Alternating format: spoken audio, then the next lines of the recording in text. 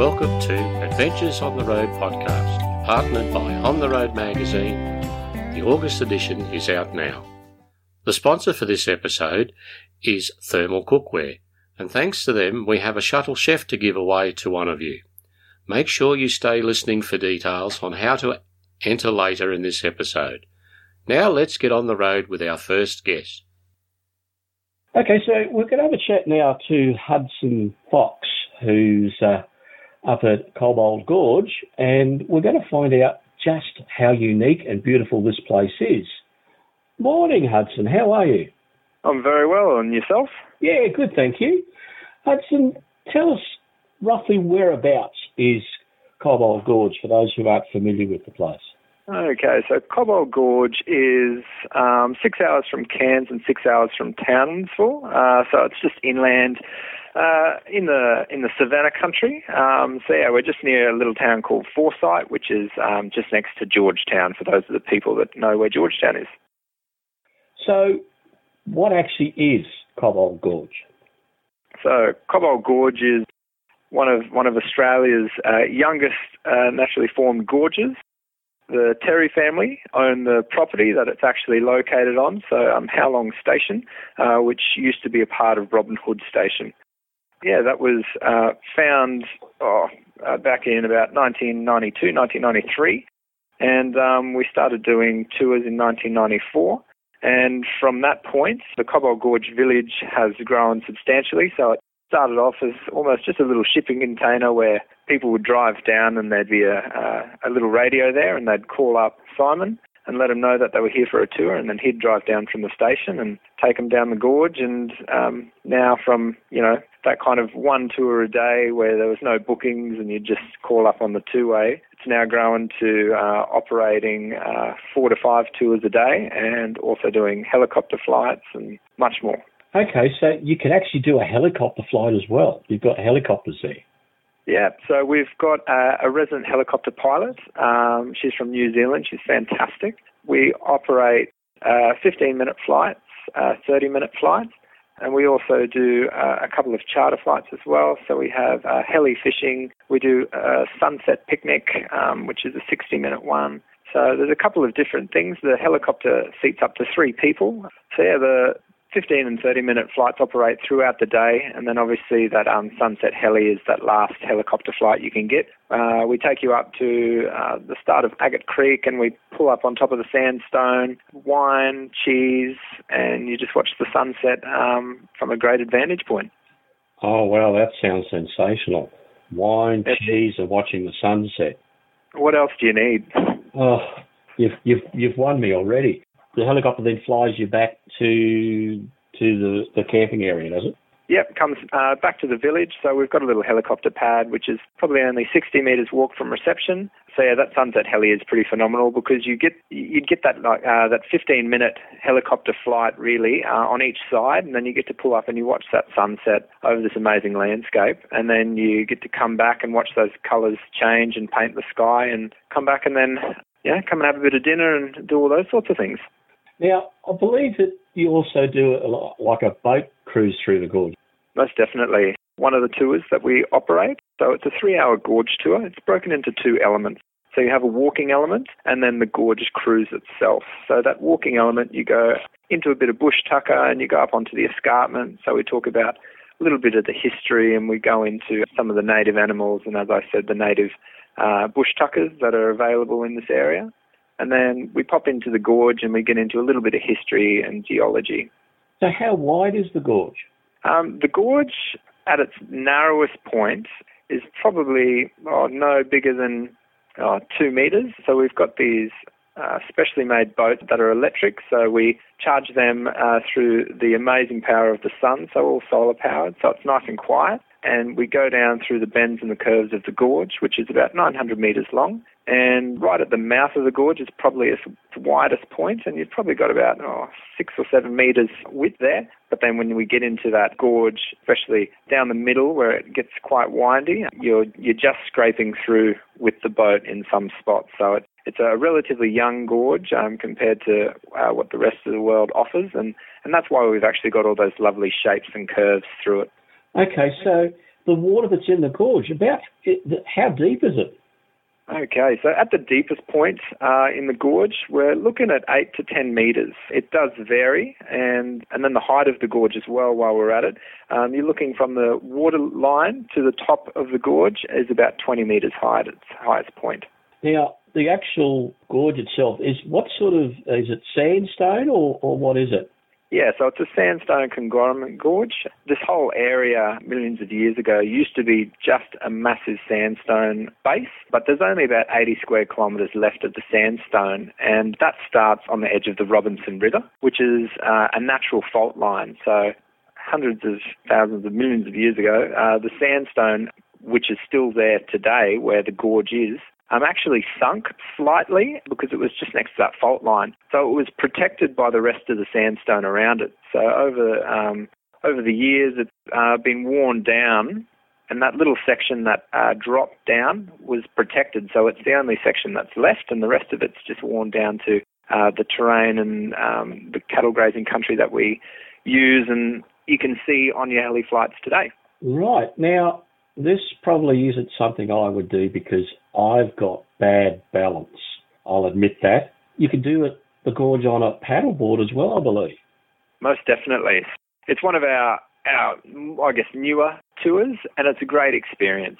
We do have a lot of people that do the gorge tour and then do the stand-up paddleboard tour. I like to kind of explain it as the gorge tour, you're getting that wealth of knowledge that the guides carry with them. And then that stand-up paddleboard tour, you're on an hour and a half tour, so you're on the water for about an hour, and you only have a maximum of 6 people plus the guide. So 7 people, so it's lovely and quiet, and you're going down, and it's just a completely different experience, really, from being on a boat with up to 14 people. You know, there's a bit of noise, a bit of chatter, and then you jump on one of those stand-up paddleboards, and you're just immersing yourself in what we are and what the gorge is and what nature has to bring. There's an early one, so an 8 a.m. one, and then there's a 4:30 one. So, you know, that morning one, you're getting that lovely first bit of light come through the top of the gorge, and it just paints down the edge of the gorge and lights up all those curves and the colours of the sandstone. And then exactly the same in the afternoon, but just on the opposite side. So for photographers, it's fantastic because you're getting that nice, it's not so harsh, the light, I guess is a good way to put it. But it's just phenomenal. And if you don't have good balance, probably 1 in 10 people probably sit down on their paddleboard and kind of use it as a canoe. So, you know, if you don't have good balance, by all means, you're welcome to sit on the stand-up paddleboard. Would make no difference with me. Would make no difference, Hudson. I'd end up coming back looking like a drowned rat. That's okay. There's a few people that happens to as well. So, I'm not alone then. No, you're not. We have a few people that go in the drink, but after people go in the drink, there is a point, depending on the pace that people are going on the boards themselves. Some of our guides actually just say, now we've got about 15 minutes spare, so you can just have a lay back, and everyone lays down on their paddleboard, and they just continue to float through the gorge just while looking up through the sandstone, and that's a pretty magical moment as well. Oh, I can well imagine that would be, because it would be so quiet. Is there much bird life in the area? Yeah, we've got a fair bit of bird life. Those natural species, or those native species, I should say, that you kind of get around here. So we've got the red-tailed cockatoos. You also have your wedge-tailed eagles. You've got your parrots and finches. Obviously, you've got kookaburras around. You see a lot of them at the dam in the early morning or late afternoon coming down and taking some of the insects and bugs off the lily pads and things like that. But yeah, no, there's a good amount of bird life that you can see while staying with us. So this definitely sounds like a place to come and explore, enjoy and relax in. What sort of accommodation facilities do you have there? So we've got a fair few different styles. So we've got, for the fixed accommodation in the way of rooms, we have 4 different styles there. So we have boundary huts, which are standalone units. All rooms are semi-self-contained and en-suited. The second style of room, we have station suites. So they're more so cater to the family market. So there are interconnecting doors. So you can have mum and dad on one side, and then you can have up to 3 kids on the other side. And then we've got your ringer's rest, and then also the rouseabout rooms, which are more so your motel-style rooms. And they're just in a little different section, so it's further away from all the action, so it's a bit quieter. And then just across from the rouseabout rooms, we have our en-suited sites. So we've got a lot of families that utilise them during the school holidays, and then also your caravanners and camper trailer people. So we've got 6 of those. Great little spot down there as well. And then we also have your camping sites. So we've got about 20 of those available, can fit up to 6 on each. And then we've got 9 powered camping sites. And then we move into the van side of things. We've got 16 powered and watered van sites, plus 7 self-contained sites, which have been recently added this year. Now, as if that isn't enough, I believe that you also do food there. You do a bit of catering. Can you tell us about that? We are, as I said, 6 hours out. So I think it's one of those things that if we didn't have food, we might have some hungry guests. So we have a lovely bistro which overlooks the infinity pool and the dam. And it's a quite spectacular place to sit down in the morning and the afternoon and watch that sunrise and that sunset across the dam and watch the tops of the trees catch fire. So we do breakfast, lunch and dinner, and then we've also got a snack menu that runs. We do specials every day. We've got your freshly baked goods, so your scones, slices, cakes. We also do your espresso coffees, but then we also have your free tea and coffee station there for the people that might just be coming in for the day tour or staying and just want their simple coffee before they go to bed. But alternatively, we do have that espresso machine there as well. You've made me hungry now, telling me all about the scones. Yeah, I might have to go get some after this as well. Now, look, you also can do corporate events and weddings there, I believe. That is correct. So with corporate events and weddings, people usually book the whole resort out. Got a wedding happening next year as well, towards the start of the season. Well, listen, after hearing all about Cobble Gorge, I think I need to go check the diary and look myself in. It sounds like a fabulous place. Just before we go, I've heard that there's a new thing coming to Cobble Gorge later this year. It's called a glass bridge. Can you tell us a little bit about that? Seems like the secret's out, yes. We're pretty excited here. We've been watching it all come together, and it's been pretty amazing to see it all, I guess, get assembled over the last couple of weeks. Just had an amazing glass bridge be put in, and we're just slowly finishing off the rest of the walk. So the glass bridge actually connects both sides of the sandstone above the gorge. So now guests will be able to go on that walking element of the tour, and they'll be able to actually walk across the top of the gorge, across a fully glass walkway with glass sides as well. So there's no, I guess, obstruction to be able to see the entire gorge. So we're pretty excited about that. And it also opens up one side of the sandstone that the general public have never seen before. So it's going to give that walk just a whole new breath of life. So you're saying it's a glass bridge. Does that mean that the floor is glass as well? 100%. So when you're standing there, you're looking straight down at the water beneath you and catching, the sides of the sandstone, and it's almost like you're hovering in the middle of the gorge right at the top. It's quite a surreal experience. I reckon that's the closest I'll ever get to walking on water. I think so. It's definitely walking on air. That sounds sensational. Well, I think we need to get you back on the podcast when the bridge gets close to being opening so we can let people know about it. What do you think? I think we can work that out. That sounds great. Hudson, I want to thank you for your time. Cobble Gorge certainly sounds like the place to go. Everyone, hit the road to Cobble Gorge. This cook-up segment is brought to you by our episode sponsor, Alan Rush from Thermal Cookware, who are providing the prize for our very first competition, a Shuttle Chef package valued at $394, including delivery. Stay listening for details on how to enter shortly. Hi there, Alan. Have you got another great recipe for us today? I do. I've got a simple one here that I use all the time on the road. I like to make a damper. One of the things I do find, the further out you're going, especially if we're doing a lot of free camping, it's very hard to get hold of decent bread. And a lot of the time the bread is frozen white bread.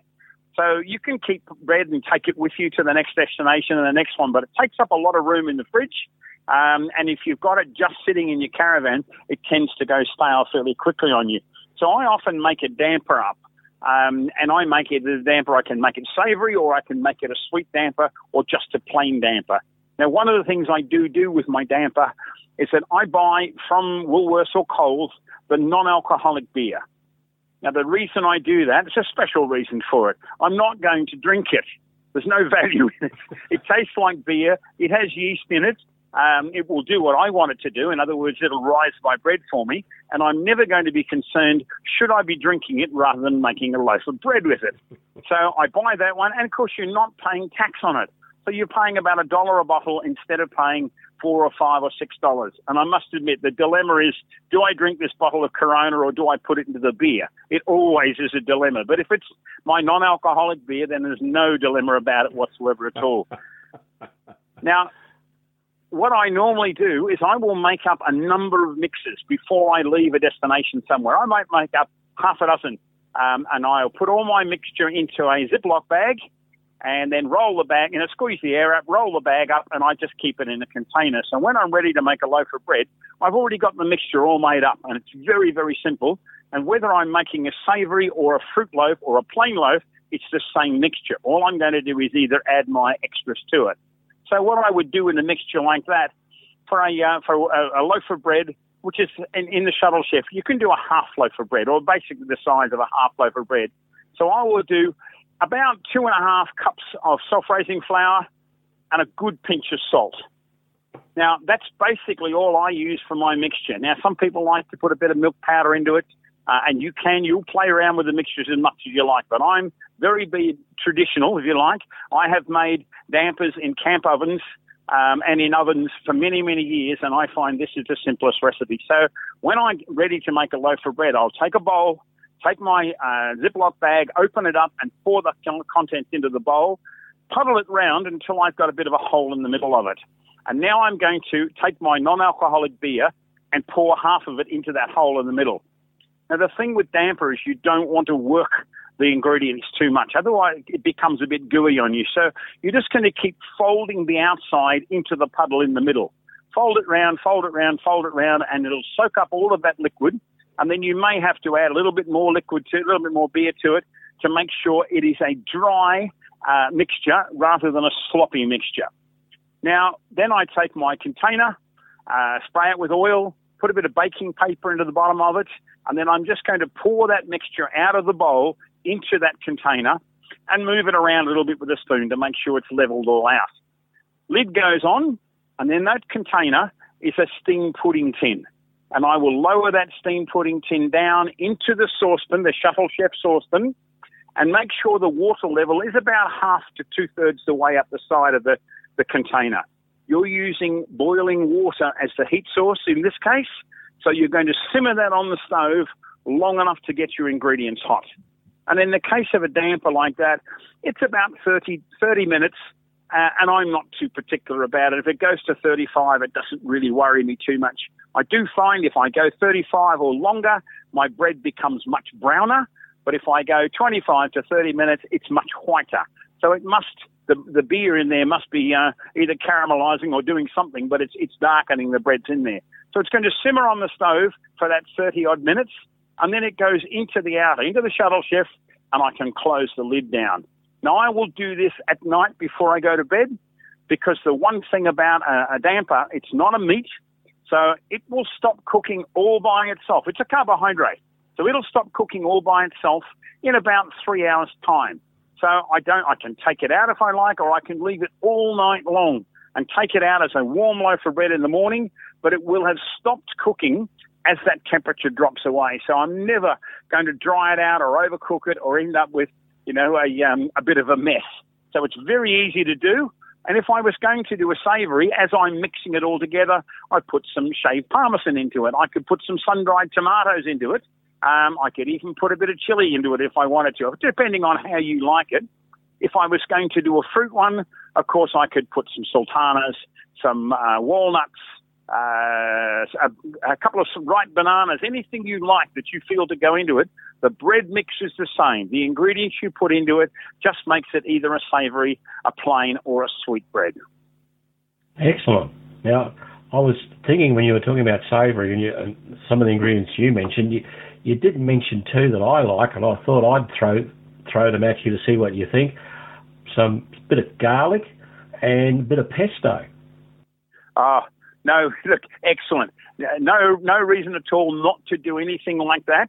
You can make a really nice bread with a basil pesto through it, and certainly with some garlic in your pesto. That'll really give you something to soak up that casserole we talked about before. If you've got a nice savoury bread like that, then yes, you can soak up your casserole.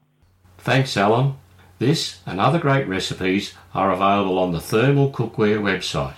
That's thermalcookware.com. And would you like to be the lucky winner of our Shuttle Chef? Try out that recipe and many others. Be listening for details on how to enter later in this episode. Next up, we talk to Cam from Advantage Caravan Repairs. Well, welcome back, Cam. Thanks, Shane. Good to be back. I thought we'd have a bit of a chat about the toolkit or bits and pieces that we take with us when we're on the road travelling with our van. No worries, mate. Sounds like a plan. So obviously we need a jack. Yeah, definitely.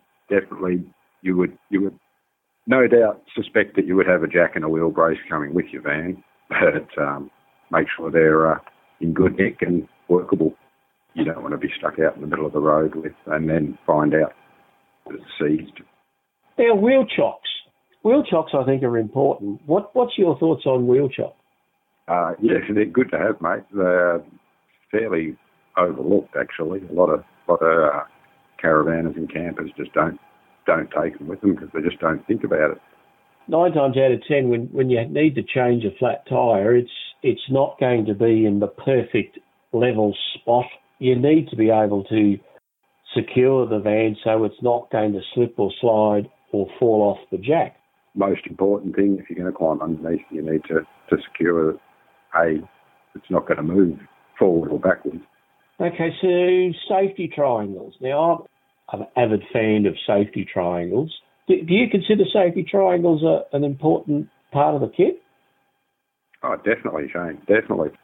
There are so many road accidents nowadays that you just need to let oncoming traffic know that there's something coming up, and just seeing a van on the side of the road doesn't let approaching traffic realise that there's something wrong with it and that there's possibly a person working around it. But if you've got a safety triangle there, fairly clear that something's going on. As we said, it doesn't always happen at the most opportune time or place, so we're possibly going to have to do something occasionally in the dark. Oh, exactly, mate. Definitely going to need to be carrying a torch with you. That's a definite for a safety. Any sort of kit that you're taking away with you should have a torch. I like my creature comforts, and having to lie down on the side of the road and do some work on the van because I've got to change the tyre or fix something that's come adrift. What would you suggest as far as trying to make it a bit more comfortable and cleaner for the person doing all the work? Oh, look, mate, I just chuck in an old blanket. Most of us have got a blanket that's been kicking around for eons. Keep an old blanket in there, and whenever you're in a bit of dirt or whatever, just lay that down. It makes much nicer, much easier. It also helps if you have any parts you need to put down as well that doesn't get lost or dirty or any of that sort of stuff.